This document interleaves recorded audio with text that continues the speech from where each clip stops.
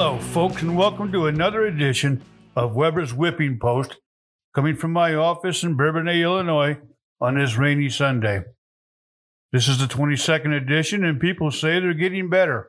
Hope so. Anyway, I'm Weber, and I'm honored and delighted you took time out of your schedule to listen. This episode is entitled Reflections from White Trash. Today I'm going to talk about yet another Trump indictment, Bible banning, Target's continuing wokeness woes, Cracker in a Barrel, one astute cop, Congress's artificial intelligence actions, China, Biden, and a few other noteworthy tidbits before winding up with my latest commentary. This podcast is brought to you by the folks at Court Street Ford, now in their 40th year servicing Kankakee County. Stop by their showroom at 558 William Latham Drive in Bourbonnais and check out that amazing GT in the showroom. Court Street Ford is open from Monday through Saturday, offering new car and truck sales, pre-owned autos, and vehicle servicing. You can call them at 815-348-7024 or check out their website at www.courtstreetford.com. Order the Ford of your dreams today. I did. You know, someday historians will look back at us and assert this may have been the most bizarre and dishonest era in American political history at best, or the very demise of this country at worst. This constant witch hunt of Donald Trump by the FBI and the DOJ is ludicrous and immoral, and it's high time someone with balls stand up and say, enough, I'm pissed. Where is the Republican Party or the federal judges outraged by these illegal shenanigans? There's ample evidence Joe Biden has vice president treasonously sold information to foreign countries, information the FBI and DOJ have been sitting on. Yet the DOJ continues to look under every rock to find something they can pin on Trump just to knock him out of the race. The deep state takes one charge and amplifies it by, in this case, 37 times, turning the one charge over and inside out and sideways. They're afraid of him, folks. There's no longer equal justice in this country, and it's time something was done about it. I hope to God Trump wins by a landslide now and then pardons himself. Liberal heads will explode. At least presidential candidate Vivek Ramaswamy, and I probably screwed that name up, a formidable force in his own right, has said if elected he will pardon Trump. A man with balls. What a novel idea. With that name, I don't think there is a chance in hell Vivek can win a nomination, if we're being honest. But that's a shame, as he's a smart man and might be able to get our budget mess under control. You just knew it had to happen. The Davis School District in Salt Lake City, Utah, a district of 72,000 kids, has banned the Bible. You heard that right, the Bible. One upset parent complained some Bible verses were vulgar and violent. So a committee of pinheads reviewed the scriptures and determined they would ban the Bible in elementary and middle school.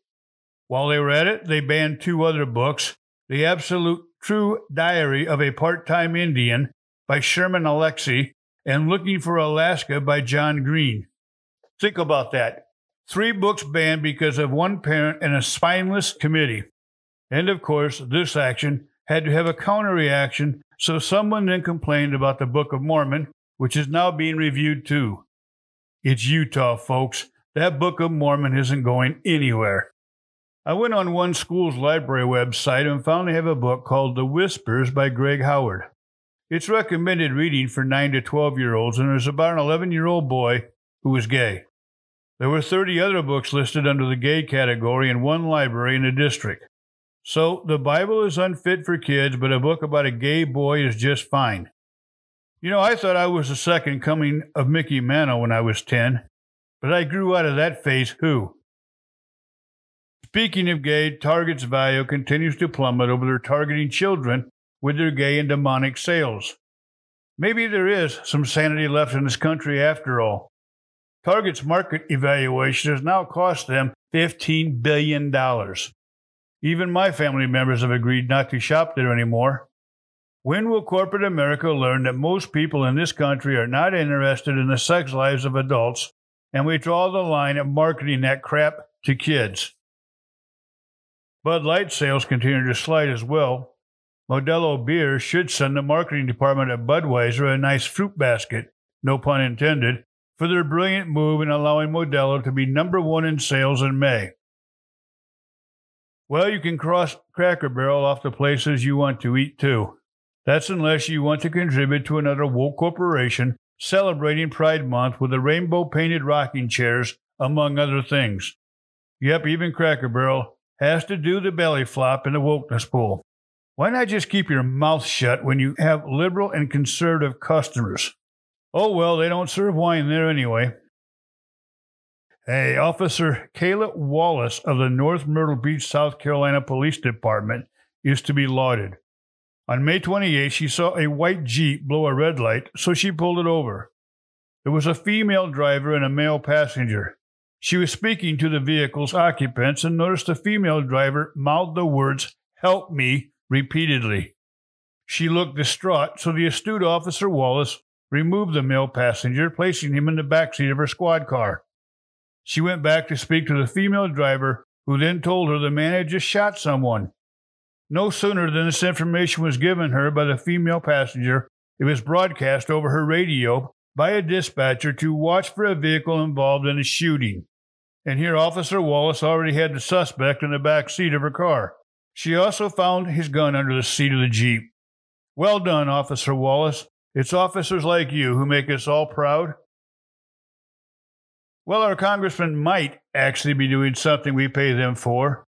Senator Gary Peters, a Dem from Michigan, along with Senators Mike Braun of Indiana and James Langford of Oklahoma, both Republicans, have introduced a bill that would require federal agencies to notify individuals when they are interacting with critical decisions made using artificial intelligence known as AI. That's the good news. The bad news is they also want to create yet another government agency to assess whether the U.S. is keeping pace with other countries when it comes to AI matters. You know, that's all fine and well, but if I were king, the government would be required to shutter one other agency before creating another one to suck more of our taxpayer money into.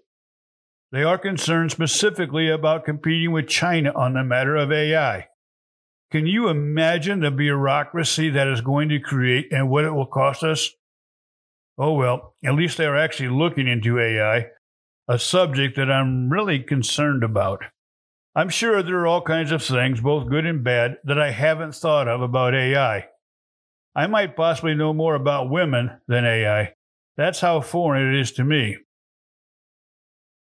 On a personal level, I just paid an exorbitant amount of money to have my upcoming novel, Roll Me Away, line edited.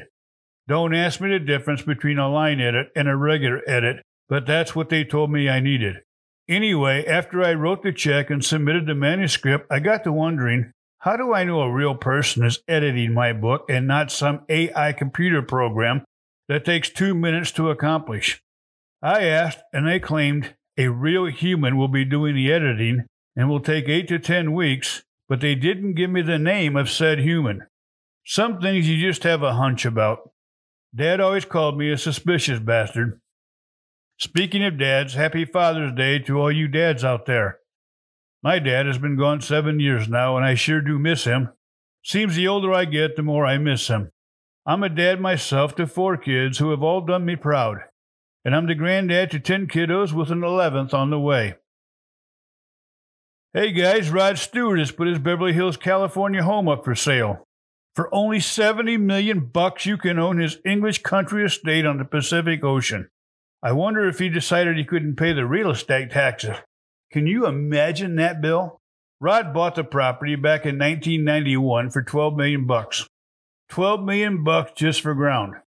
The home has 9 bedrooms and 14 bathrooms, a guard gate just to the entrance of the neighborhood, and then double gates on the driveway. No word if Maggie May is included. Did you see the Wall Street Journal reported China and Cuba have reached a deal to establish an electronic eavesdropping facility in Cuba?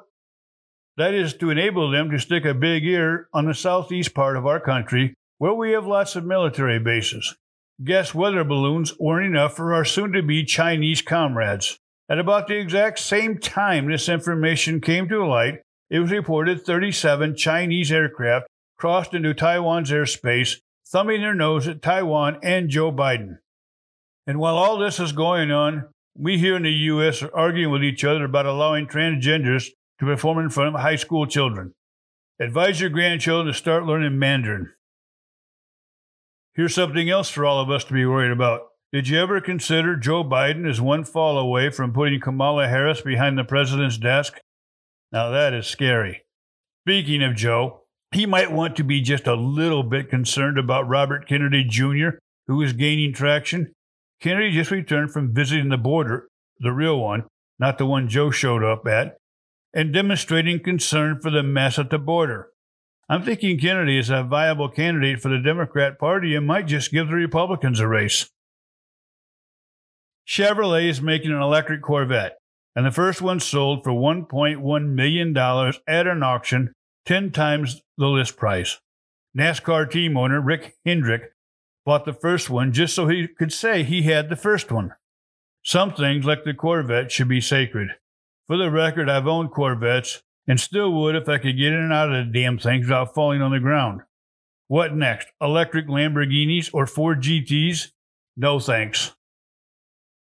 Hey, the largest governor in Illinois history just signed the largest state budget in history, over $50 billion. Said Governor Pritzker, collectively, it's an expression of our commitment to equity, resilience, and prosperity for generations to come. He blatted on some more, but it would just bore you. Equity and prosperity is what he mentioned. I'm not sure how both can be accomplished except by socialistic means. We all share equally in the misery leveled on us by the billionaire who buys mansions and tears out the toilets to avoid taxes. My suspicion radar is going off the chart. By the way, way down in the bottom of the report, it says that budgeted is $550 million we Illinoisans will be paying to provide health care to illegal aliens. $550 million going to the health care for people who broke the law by flooding our border illegally. Cynthia Weil passed away this week at age 82.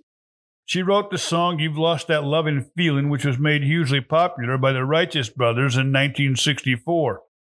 She also wrote the songs We Gotta Get Out of This Place, a hit by the Animals, and Hungry by Paul Revere and the Raiders.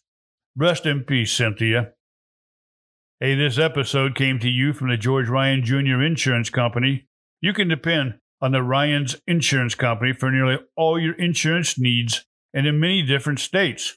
Call the 815-936-0075 for a quote today. That's 815-936-0075. Or look for them at their website at www.grinsure.com.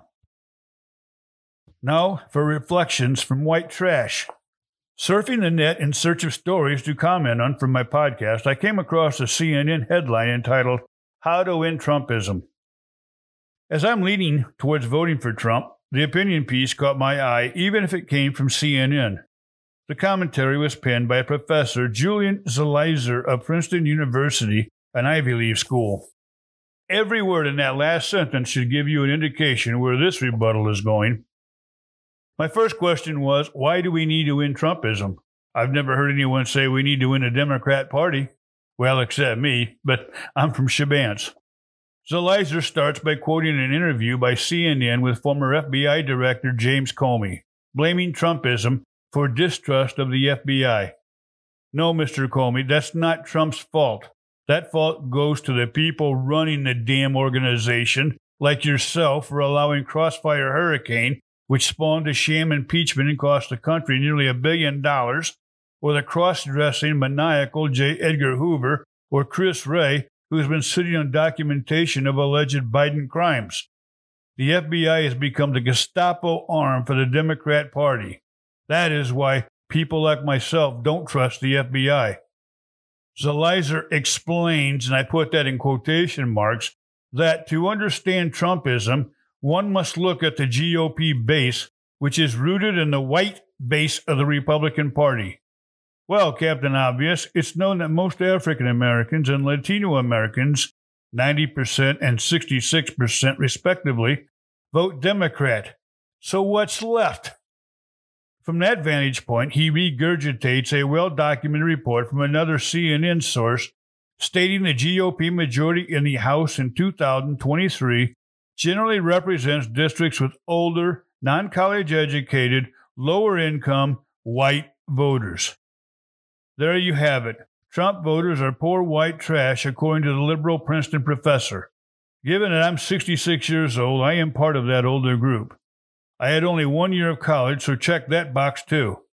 I would have a heck of a lot more money if the government didn't take so much of it, so let's click that box. And I'm white.